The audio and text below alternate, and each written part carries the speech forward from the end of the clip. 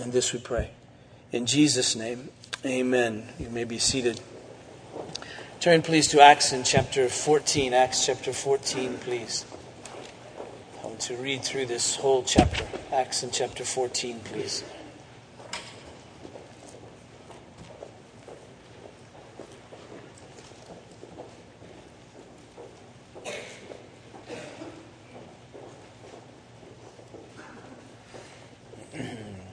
Hear the word of God. Now at Iconium they entered together into the Jewish synagogue and spoke in such a way that a great number of both Jews and Greeks believed. But the unbelieving Jews stirred up the Gentiles and poisoned their minds against the brothers, so they remained for a long time, speaking boldly for the Lord, who bore witness to the word of his grace, granting signs and wonders to be done by their hands. But the people of the city were divided. Some sided with the Jews and some with the apostles. When an attempt was made by both Gentiles and Jews with their rulers to mistreat them and to stone them, they learned of it and fled to Lystra and Derbe, cities of Lycaonia, and to the surrounding country. And there they continued to preach the gospel. Now at Lystra there was a man sitting who could not use his feet. He was crippled from birth and had never walked. He listened to Paul speaking, and Paul, looking intently at him and seeing that he had faith to be made well, said in a loud voice, "Stand upright on your feet." And he sprang up and began walking. And when the crowd saw what Paul had done, they lifted their voices, saying in Lycaonian, "The gods have come down to us in the likeness of men." Barnabas they called Zeus, and Paul Hermes, because he was the chief speaker. And the priest of Zeus, whose temple was at the entrance to the city, brought oxen and garlands to the gates and wanted to offer sacrifice with the crowds. But when the apostles, Barnabas and Paul, heard of it, they tore their garments and rushed out into the crowd, crying out, "Men, why are you doing these things? We also are men of like nature with you, and we bring you good news, that you should turn from these vain things to a living God, who made the heaven and the earth and the sea and all that is in them. In past generations he allowed all the nations to walk in their ways. Yet he did not leave himself without witness, for he did good by giving you rains from heaven and fruitful seasons, satisfying your hearts with food and gladness." Even with these words, they scarcely restrained the people from offering sacrifice to them. But the Jews came from Antioch and Iconium, and having persuaded the crowds, they stoned Paul and dragged him out of the city, supposing that he was dead. But when the disciples gathered around him, he rose up and entered the city, and on the next day he went on with Barnabas to Derbe. When they had preached the gospel to that city and had made many disciples, they returned to Lystra and to Iconium and to Antioch, strengthening the souls of the disciples, encouraging them to continue in the faith, and saying that through many tribulations we must enter the kingdom of God. And when they appointed elders for them in every church with prayer and fasting, they committed them to the Lord in whom they had believed. Then they passed through Pisidia and came to Pamphylia. And when they had spoken the word in Perga, they went down to Italia, and from there they sailed to Antioch, where they had been commended to the grace of God for the work that they had fulfilled. And when they arrived and gathered the church together, they declared all that God had done with them, and how he had opened a door of faith to the Gentiles. And they remained no little time with the disciples. Now, the question as we begin is, what do we see here? And the answer in very general terms is that we see the outworking of the purpose that Luke had given to us initially, and that is that we'd see the gospel go forth. As we begin in Acts chapter 1, Jesus gives this word to his disciples that they will be his witnesses in Jerusalem, Judea, Samaria, to the ends of the earth. And as we work our way through the book of Acts, we see that happening. We see the gospel spread. We see the church being built. We see the kingdom of God being manifested among people. We see the gospel spreading in various places. In this passage, for instance, in verse 1 of chapter 14, we read of them speaking in such a way that a great number of Jews and Greeks believed. And in verse 3, they spoke boldly for the Lord. Then we see it again in verse 7 as they continued to preach the gospel. And then later in Derbe in verse 20, when they went there, they continued to preach the gospel there. We see the church being built as more people come to faith, as we read in verse 2 that they believed.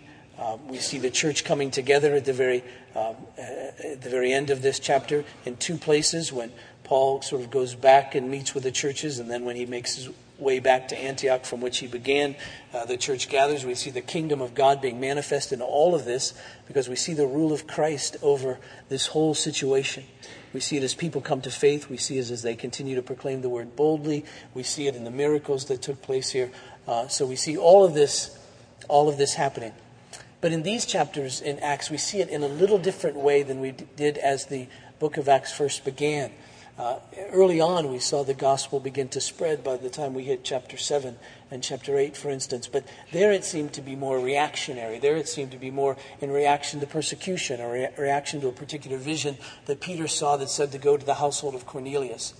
But now it seems to be more systematic, that God has called out particular ones, Paul and Barnabas in this particular case, in the beginning of chapter 13. And he says, I want you to go out. And so we see their travels. I gave you this little map. It may help some just to realize these are real places. They began I should have given you numbers, I suppose. Number one would be Antioch to the right, to the east. Syrian Antioch is where they began. And you can tell they went down to the island of Cyprus and a couple of spots there, up to Perga, and then to Pisidian Antioch. You may complain that there are two Antiochs, but that's only because you haven't driven through Kansas or the United States of America and realized there's only 73 names for cities. In all of our country, everywhere you go, it's the same names over and over again. There's Cleveland and Tennessee and Ohio, all over the place. So anyway, so don't be too uppity about that. So this Pisidian Antioch, they go there, and then to Iconium, where we find our place today, and then through Derbe. And then notice the arrows sort of go both ways in Galatia and Pisidia, because Paul then doubles back, makes his way back to Perga, and then back to Syrian Antioch, from whence they began their trip. So that's just sort of a little travelogue on where we're headed. But it appears as if the same kinds of things happen on this part of the trip that's happened on the other part of the trip, and we'll find happening continually in the trips that Paul takes, regardless of who he's with. And that is, the gospel is preached, and there's a passionate reaction. There's a passionate reaction on two ends at least. One is that some believe, and the other end that some come against him in very radical kinds of ways. And we see that here in Iconium. It says, now they came together, they went into the synagogue, they spoke in such a way, boldly and truthfully, such a way and powerfully, that a great number of both Jews and Greeks believed. Verse 2, but the unbelieving Jews stirred up the Gentiles and poisoned their minds against the brothers. They poisoned their minds. There is that negative reaction to the gospel. And the negative reaction to the gospel comes because of the offense of the cross. Because the cross points to us and reminds us that we need someone to save us, that we live in rebellion against God, and that rebellion against God leads to his judgment upon us. And so that comes into people's minds. And if the Holy Spirit isn't at work in them in a way to enable them to receive that and embrace that, then it's offensive to them. As Jesus said, and John writes for us in chapter 3 of his gospel, that men love darkness rather than light. And so when the light comes and that darkness is exposed, there's an offense taken to that. How dare you point this out? How dare you say that this is wrong? And therefore there comes a opposition, and it can be quite violent. You remember when Paul writes in 2 Corinthians in chapter 4, it's a verse I think about a lot. Paul writes to the church in Corinth, and he says that Satan has blinded the minds of unbelievers so that they cannot see the glory of God in the face of our Lord Jesus Christ. And you may ask the question, well, how does he do that? How does Satan blind people's eyes? And it may be from some sort of inside work. We don't know exactly, but we know it comes through an outside work that simply confirms the sinfulness of human beings. And we see it here as they come to poison. That's a work of the evil one, to poison people's minds. And so they come to contradict Paul in whatever ways that they could come, to say, no, what he's saying isn't true. You're really all right. You really can do it. You really don't need this Savior Jesus. And there's something that appeals in that, to say, oh, I really am okay. I really haven't done wrong. I really haven't sinned against God At least to such a degree that I would need this Savior, Jesus. I really can redeem myself. I really can make this right on my own. And so it's that kind of poisoning that comes against the gospel, and that kind of poisoning that comes even against those who share the gospel, as in this case, Paul and Barnabas. Now you might think that would discourage Paul and Barnabas a great deal so that they would leave. But notice the next verse 3. So they remained for a long time. And what strikes me as I come to this passage is faithfulness. What strikes me as I come to this passage is the faithfulness of Paul and Barnabas to continue to be about the work of Christ. And also then the faithfulness to which they call us, to which Paul calls us, to which their example just sort of magnifies to us. Because not only as we'll find their faithfulness throughout this chapter, but notice in verse 22, as Paul returns, he strengthens the souls of the disciples, encouraging them to continue in the faith. That is, he wants them to continue to be faithful, not to fall away. And so faithfulness kind of pours through this chapter. And so as we ask the question, how is it that God's going to fulfill his purpose? How is it that the gospel is going to go to the ends of the earth? The answer is that he's going to be faithful to his people, enabling them to be faithful to him. So what we should see in the lives of believers is faithfulness.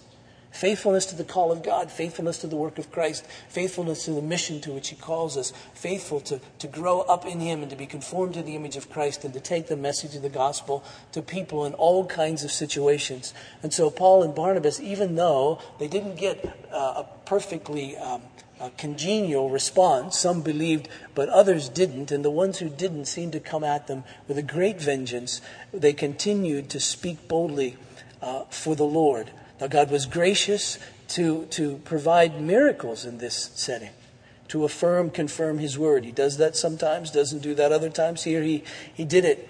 But still again, it wasn't the miracles that changed people's minds and changed people's hearts. John Calvin once said that people are very poor interpreters of the works of God. Because you see, when we see them, unless the Holy Spirit has changed our hearts to see them as from God and good, we simply process them through unregenerate, unborn again, unholy minds. And we don't see God in them. It was amazing that there were people who saw Jesus resurrected from the dead and still did not believe. It's bigger than that. It's bigger than just a miracle that has to take place for us to see. So the miracles happened. Some believed, some didn't believe. It confirmed the word of the apostles. However, and then something happened. And so that the Gentiles and Jews who were unbelievers got together and they plotted against Paul and Barnabas. They were going to mistreat them and stone them. And so Paul and Barnabas then at that point took the advice of Jesus. Jesus said in Matthew chapter 10, when they persecute, you leave and go to another city and share it there. And so you get the sense that they knew that word and they said they're going to kill us. So rather than be killed, let's move on to the next city, which they did. So they come to Lystra. Very reasonable response to the situation there. So they come to Lystra. And there they preach the gospel again. So they're not discouraged. So they continue to preach the gospel. They continue on in this faithfulness. Paul sees this person. He looks as if he believes, has faith to be healed. So Paul speaks to him to get up. It reminds us a great deal of what took place in Acts chapter 3 with Peter. When Peter and John see this man by the gate. And so you get the sense that Luke is saying, look, Paul is the Gentile gospel person to Peter. One isn't greater than the other. They both have the very power of God with them. And Peter can be involved in these kinds of miracles of healing people that are born lame. And Paul can as well. And so God affirms Paul's work there. And so we see it. And then something amazing happens. They begin to worship Paul and Barnabas. Again, they saw this miracle and they processed it through their own culture. And if you would read, and I wouldn't expect you to because I didn't until I was looking up this passage and playing with it and studying about it and so forth and so on. And I came across an ancient myth that they would have known, that they knew well of Zeus and Hermes, gods in their minds, had come to this region of the world some decades, centuries before Paul and Barnabas showed up on the scene. And the myth goes like this, that they went around trying to find someone to take them in. And they went house to house, door to door, and no one would take them in until they came to this home of this very poor family. And this poor family took them in. Next morning, they all awoke and they took a walk and they went up on the mountains. And when they looked back, they realized that all of that area had been flooded and everyone killed except for this one family that had taken in these Greek gods. And then these people who had taken them in received this beautiful temple to be their home. So that was in their minds. And so when they see Paul and Barnabas show back up, they're thinking, Zeus and Hermes, here they are again. We better be nice to them. We better worship them. We better offer sacrifices to them. And so they do that. They come in and they begin to worship. And Paul is livid and he says, I'm just a guy. Don't do this. This is crazy. You've missed the point. And again, we realize it's easy to miss the point. You see, the gospel always needs a narrative, not just action. It always needs explanation.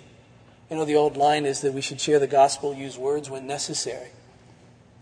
It's necessary because we can mislead even by our best actions. Here was a great action. I mean, if you could do anything this afternoon that you could possibly do to help people, wouldn't it be cool to go to the hospital and go room by room and say, get up, get up, get up, get up, get up, and then leave? I mean, wouldn't that be a wonderful thing to be able to do? Go into a hospice situation with a family grieving and walk in and say, get up, and that person get up, and everybody be happy. But the question is, how would they interpret that? How would they understand that? Would they worship you? Would they thank you? Would they think, well, we need to now duplicate what this person has been doing and just go on with that? Or this is a religious person, therefore we need to become religious like them, and maybe someday we'll attain to this kind of power as well? There needs to always be a narrative. There needs to always be an explanation. The scriptures say to us that the heavens declare the glory of God, but we misread it. In fact, that was the very thing that happened to this group of people.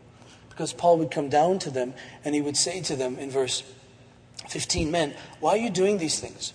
We are also men of like nature with you, and we bring you good news which that you should turn from these vain things to a living God who made the heaven and the earth and the sea and all that is in them. And so he's saying, he's already preached the gospel to them, we know from verses 7 and 8. But he's now bringing it home to them. And you'll notice that he uses a little different tact than he used in other places.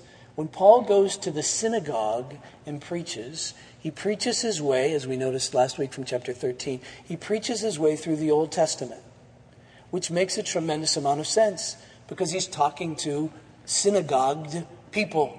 He's talking to people who know that. He's talking to people for whom that would make a great deal of sense. So when he talks about Abraham and he talks about Moses and he talks about David, they'd get it. They say, oh yes, now we see what you're doing is playing connect the dots for us, and we're able to see that Jesus is the Messiah that's always been promised.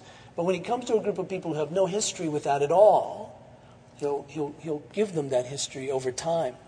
But at this point, he needs to find a place where he can grab a hold of them and connect with them.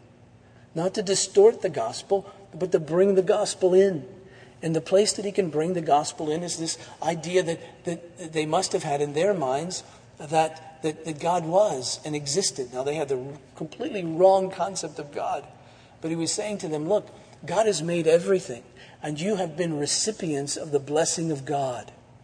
This God about whom I've been telling you. And so, I want you to turn from all of these things and worship that God because these blessings have come from him. Paul writes to the church in Rome, there's a wonderful little sentence which says this: it is the kindness of God that is to lead us to repentance. Now, sadly, it doesn't. Sadly, we just take advantage of it as they did. We just presume upon it. We get up in the morning presuming on the kindness of God. We wake up in the morning presuming the next breath will come. We wake up in the morning presuming that the meal will come, that pleasant things will come in the context of our lives. And people can live their whole lives like that without ever acknowledging God, without ever bowing the knee to him, without ever giving thanks. In fact, as Paul writes again in Romans chapter 1, he speaks of sin, and he puts it like this, that people did not honor God nor give him thanks. Now, I've always read that, and I've thought, is giving thanks that important? I mean, come on. Oh, yes. When it's an acknowledgement of the fact that we owe God everything, that everything is from him, that every blessing is from him, the next breath is from him, the next meal is ultimately from him. It isn't from our hands. We're completely dependent upon him. And Paul is appealing to them. He says, now turn away from all this other nonsense, these other vain gods that you think have provided something for you. They've given you nothing. You're just serving them out of fear. Look at the one who has blessed you with all good things. The food that you eat, the clothes that you wear, the places where you live, the breath that you breathe. And so he says, he hasn't, verse 17, he did not leave himself without witness, for he did good by giving you rains from heaven and fruitful seasons, satisfying your hearts with food and gladness. But even these words could scarcely change them. We live, as you know, in a culture that knows not Abraham, that knows not Moses, that knows not David, that knows not the Old Testament narrative, that knows not the truth of Jesus.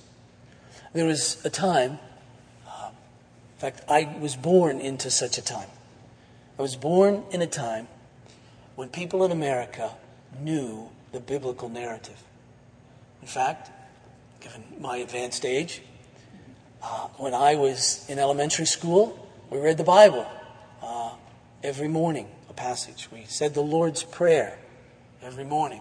I learned the 23rd Psalm and the 10 Commandments and the Lord's Prayer in public school. That was not uncommon in those days.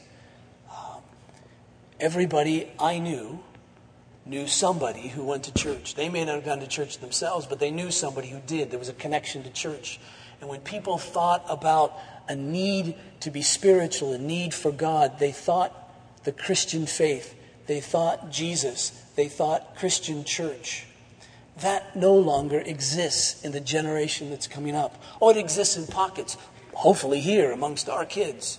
But it doesn't exist as we go through our country. Increasingly, there are people who grow up who know absolutely no one who has any affiliation with church at all. They have no clue what church people do other than the weird stuff that they read about in the newspaper and Newsweek or see on television. That's all they know of anything called church. And when they think of needing God in any way, shape, or form, they don't think Jesus. They don't think the God of the Christian faith. It just isn't in our culture anymore. In the old days, back when people knew the biblical narrative, you could talk them through it just like Moses did, or just like Paul did when he went to the synagogue. But we can't do that now. They simply don't have a clue. We really are post-Christian. Not that we were ever Christian in the real sense, but we're post-Christianized. And we have to do it probably differently. We can't just simply call people to repentance and expect them to come. We can't put a sign out and expect people to show up when they have a need. Because now when they have needs, they don't think of Jesus. They don't think Christian faith. They think Buddhist. They think Muslim. They think something on their own. And it's amazing in our country that as we read surveys, it appears as if people identify themselves as craving a spirituality and seeking some sort of spiritual dimension, this sort of sense of transcendence. I was flipping channels the other day and saw a person that I wanted to listen to because I listened to his music, a guy named Eric Clapton. Forgive me, now you can pray for me more. But he was being interviewed by Larry King, and so I watched for a while, and as I knew, and anybody who knows him knows, he's been addicted a great deal of his life to all kinds of things, and now he's not. He's a recovering addict, as he would put it, as he should put it. And Larry King asked him about that, and he says one of the things that helps him a great deal every day is that he prays every morning when he gets up. Now, I know his music, and I'm thinking, that's an interesting statement. And so Larry King says, well, you pray to God, and Eric Clapton says, I don't know who I pray to. Now, how odd that is for us, but how normal that is for everybody else. There's a sense of spirituality that says, I want to connect with something transcendent, something beyond myself. I recognize it's there. I don't know what it is, but it seems to help me when I just say these words in the morning. And it probably does, in some psychological, emotional sense, help him to get on, only because God is kind and gracious and doesn't snuff out his life at that moment in time. He knows I want one more album.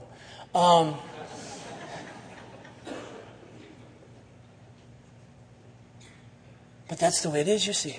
And how sad that is. And so we can't start with Abraham because they don't have a clue about Abraham. Somehow we have to explain to them that spirituality means a connection to Jesus. He's the one who brought the transcendent one close and personal to us. And spirituality means a work of the Holy Spirit within us in such a way that we can know God. And there are people throughout our country who need a sense of community because families and communities have been fragmented and such. Thus, they're seeking community in all kinds of places. There are all kinds of sub-communities everywhere, even in our own city. There's ethnic sub-communities. There's survivor communities of breast cancer and other types of cancer survivors who meet together and share something in common, some sense of community together. There are affinity communities with sports and fantasy sports leagues and little leagues and all those kinds of things where people sort of band together in communities. There's career communities, all kinds of places where people are gathering together. They speak a common language. They understand a common need. And something is happening there. And yet we're the new community of God. We're the community of Christ. We're the ones who have real community because we know that it begins with a relationship with God, and then it enables us to be a gracious, forgiving, kind, understanding, welcoming community, one to another. And somehow we need to get into that and say, you want community. It can only be had in Christ. There are people seeking a great sense of personal expression in their lives, and we see it played out in what we would consider to be, what the Bible would consider to be a perverted sexuality, and yet for them it's a personal expression. And what we have to say is that there's real freedom in Christ to express oneself as a true, real human being in Him, and on and on and on. We can't begin with Abraham anymore, as Paul evidences here, but to share in the context of where people are. Not to change the gospel. Paul didn't change it at all. And the proof that he didn't change it is because at the end of the time, some believed and others took him out to kill him. And they left him for dead. And I don't know if you've ever contemplated a stoning and what a person would be like after being pummeled with rocks. What his nose would look like. What his cheekbones would look like. What his shoulders and arms would look like. What his back would look like. What his feet would look like. Crushed in those various ways. And there he was, bloody, left for dead. His friends came to him, whether they knew he was being stoned at the time or not, or just found out about it and said, we better go get him out. We don't know. But they went to get him. And they picked him up. And it says, rather amazingly, the disciples gathered about him. He rose up and entered the city on the next day. You get the sense that that's just Luke's sort of very quick way of describing it. He doesn't give us a sense that a miracle took place and all of a sudden he was restored. Paul never gives the impression that those beatings and stonings and everything else didn't hurt and didn't leave their marks. But he went back into the city. You would think he'd say, I don't want to go back there. But he was faithful to God, and so he went back there. In the midst of that. And then he went on to Derbe and continued to preach the gospel. I mean, this is the classic, sort of get back up on the horse kind of mentality. He got thrown from the horse, but I'm going to be a horse rider, so I better get back on the horse as quickly as possible. And so he does, and he gets back up. And then he begins to make his way through, as that little map told us. And as he makes his way back through, he goes back to the very places where some believed and some turned against him, even in violent kinds of ways. And notice what he says, verse 21. When they had preached the gospel to that city and had made many disciples, they returned to Lystra and to Iconium and to Antioch. And here's what he did there. Strengthening the souls of the disciples, encouraging them to continue in the faith. Now, when it says that he was strengthening their souls, this is something Paul does. We'll come across this and a number of times as we work our way through the book of Acts. Paul goes back through and he has this great desire to strengthen their souls. Now, that little word to strengthen, I think can be best understood to mean to put a stake in the ground so that another can stand firm. I'm not a gardener, but I've seen gardeners. And I don't like them because they make my yard look really bad. But I've seen people put out plants, like tomato plants. And they put a little stick in the ground beside it, and they attach the tomato plant to the stick so that it won't flop over, so that it'll grow strong. And that's the image here. Paul's saying, I want to come alongside you. I want to stake you up in such a way that you won't fall over. And so when he comes to strengthen, he comes to do just that, to strengthen him like that. And what that tells us is that there's a tendency in us toward weakness. There's a need for us to be staked. And we need that help. We're easily people who flop and flop over. And there's all kinds of things that can come against our faith. There's the normal worries of the world that just beat against us. There's the temptations that come from the world as well. Jesus put it like this. He said, the deceitfulness of riches and the worries of the world. They just burden us. Riches deceive us. They give us the impression if we only had more, we'd be fine, we'd be secure. Everything would be fine with our lives, we'd be happy. Our main problem is we're just not rich enough. If we were, everything would be great. And then the world comes to us and says, if only you had this, if only you had that. And then there are all kinds of worries that come. There's physical worries as we get older. There's disease that comes at various stages of life, and sometimes even completely unexpected in various stages of life. And they zap our strength and make us fatigued, and we wonder, can we continue on in the faith? There's economic pressure. There's relationship pressure. There's loneliness that happens in people's lives. There's all kinds of pressure. In fact, one of the things I'm learning about getting older is there's just way more trouble than I ever knew. There really is. And the more relationships you have, the more connected to people you are, which takes place over a period of time, especially in a church like ours, there's more and more people that you get to know and love, and you just realize that there's joy in that, for sure. This isn't a downer, but there's a lot of difficulties in people's lives that just happens over and over and over again. And we must, if we're going to really live, share in all of that. And so there's all these kinds of things, troubles that come our way that weaken faith. There's simply the sadness that can come with life. And so Paul says, I want to come and stake you up. I want to come and strengthen you. And one of the things that was his concern for them was that they would look at his life and become discouraged. For instance, he writes to the church in Thessalonica like this in 1 Thessalonians. In chapter 3 he writes, therefore, when we could bear it no longer, we were willing to be left behind in Athens alone, and we sent Timothy, our brother and Christ's co-worker in the gospel of Christ, to establish, it's the same kind of word there, strengthen, to establish and exhort you in your faith, that no one be moved or become unsettled by these afflictions. He was afraid that they would see his life and they would say, oh my goodness, we're losing. This Christianity thing is not going to make it. Look what happens. Paul, he was more powerful in the spirit than any of us, goes out and they beat him up all the time and he's getting pummeled at every turn. We must be on the losing side and become discouraged in that. And so he wants to encourage them. So he says, for you yourselves know that we're destined for this. I don't know how that helps. Well, I do know how that helps, but it's just a funny kind of saying. He says, listen, this is the course of our lives. It's okay. Don't be worried. We know that we're going to get this everywhere we go. Just relax.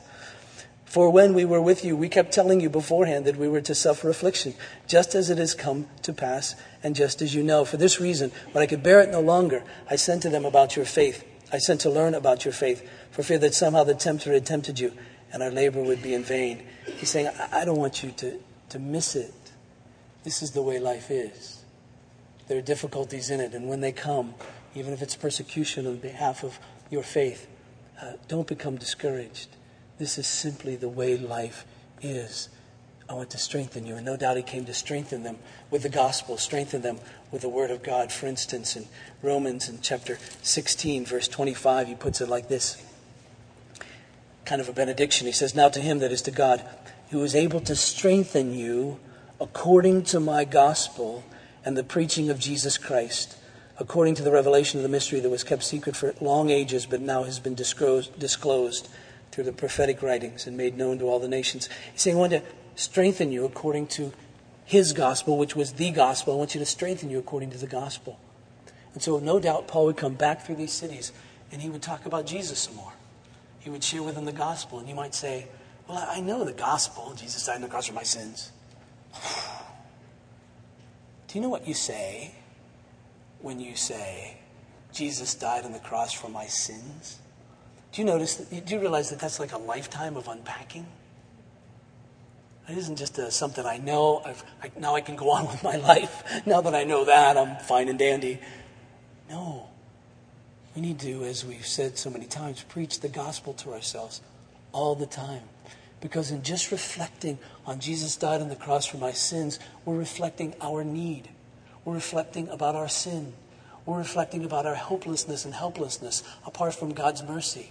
And we think about Jesus, we're thinking about everything good from God. We're thinking about the fact that he has redeemed us, has saved us, hasn't left us on our own. He's the very gracious one who's come to us. And so we need to think upon these things, to think and meditate upon the fact that we're needy and hopeless and helpless. And yet God has come to us in Christ Jesus to show his love for us and that he's redeemed us and accepted us. And all that means. And so Paul would come through and strengthen them with that very word. And then he went on like this, strengthening the souls of the disciples, encouraging them to continue in the faith, and saying that through many tribulations we must enter the kingdom of God. He's saying, listen, heaven isn't downhill. This isn't a coast. This is real life. And it doesn't avoid you, real life. There's all kinds of things that will happen to you, just like all of humanity. Now, the difference between you and the rest is that you have Jesus. You have hope in him. You have the very power of the Spirit within you. But don't think that becoming a Christian means that life is now going to become easy. Look around. If you're not experiencing difficulty, others are. One of the things that I find, and I say this very reverently, I hope pastorally, in a sensitive kind of way. What I often find is that when a family, a person experiences a tragedy, a deep difficulty in their own life, however that comes, whether it's physical, emotional, spiritual, or whatever, there's a tendency at that moment to turn against God. In the sense of saying, how could this happen to me? And Paul's saying here, it will happen to you. Be prepared for difficult things. And what I say, if you're going to be angry at God at things that happen to you that are difficult and tragic even, if you don't wait till they happen to you. Get mad at them now. Because they're happening all over the place. They're just not happening to you. And yet when they happen to us, because, and I say this about me too, because of our self-centeredness, then we really begin to focus on these things. But they're happening all over our community, all over the world. People are experiencing very difficult things. You may not, but others are. And so Paul is wanting to strengthen us with this word that says, your faithfulness is required. Your faithfulness is demanded. Even when trouble comes. And it will come. So don't be surprised. Don't be taken by surprise. And Jesus, when he was talking right before his crucifixion, met with his disciples and he told them that it was likely that they would be hated on account of him. And then he went on and he says, I'm telling you these things so that you won't go astray. Meaning, when this happens, don't be shocked. When the difficult things of life come to us personally, don't be shocked.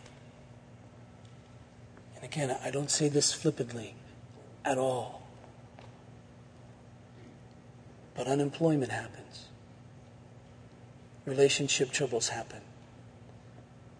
Death happens. Disease happens. All those kinds of things that happen in life happen in life. And all those kinds of things that happen in life happen to you and me. Even persecution comes. And so Paul is saying, I want to strengthen you. I want you to know that when these things happen, they're not unusual. Peter says, don't be surprised. The fiery trials that come upon you. Don't be surprised at that. Don't be shocked as if to think that now because you've been accepted by God that life is easy. It's not. And he says, I'm calling you now to faithfulness in the midst of that. Continue to trust me. So you get the sense that Paul would say, now remember, Jesus said he'd never leave you or forsake you. Jesus said that he is the good shepherd. You won't have any want. He'll lead you ultimately in paths of righteousness. Follow him. And even though you go through the valley of the shadow of death, don't be afraid. He's with you. His rod and his staff will protect you and comfort you and bring you all the things that you need. In fact, even when your enemies are right up in front of you, whether that's a physical enemy, persecutor, whether it's the enemy of cancer, whether it's the enemy of death, whatever the enemy, the temptation, he says he'll be enabled to give you peace so that he'll set a table before you right in the presence of your enemies. He'll anoint your head with oil. The joy of your very heart potentially will overflow because you know him and he's with you. Goodness and mercy will pursue you like a hound all the days of your life. And they'll catch you. And you'll know the very love and mercy of God in the midst of all of that.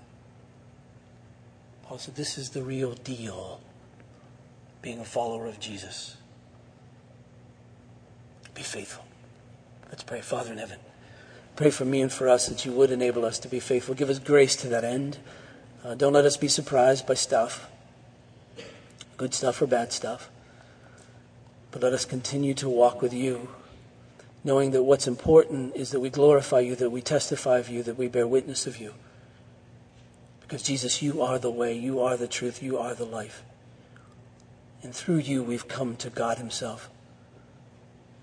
And so we pray that that would be sufficient to sustain us. In Jesus' name, amen. Please stand for the benediction. The response to our benediction is a long one, but a familiar one. The response to the benediction is, Jesus is the way, the truth, and the life. No one comes to the Father except through him. Now, when you say that, I expect that you believe it, that there is no other way to acceptance by God other than through Jesus. And it gives you a way to be faithful, just for a moment to testify, for a moment to bear witness of him, and that being true. So check it against your real heart. Please receive this as God's benediction now. May the God of peace, who brought again from the dead our Lord Jesus, that great shepherd of the sheep, through the blood of the eternal covenant, equip you with every good thing for doing his will, working in us that which is well-pleasing in his sight through Jesus Christ our Lord. And all God's people said, Jesus is the way, the truth, and the life. No one comes to the Father except through him. Amen.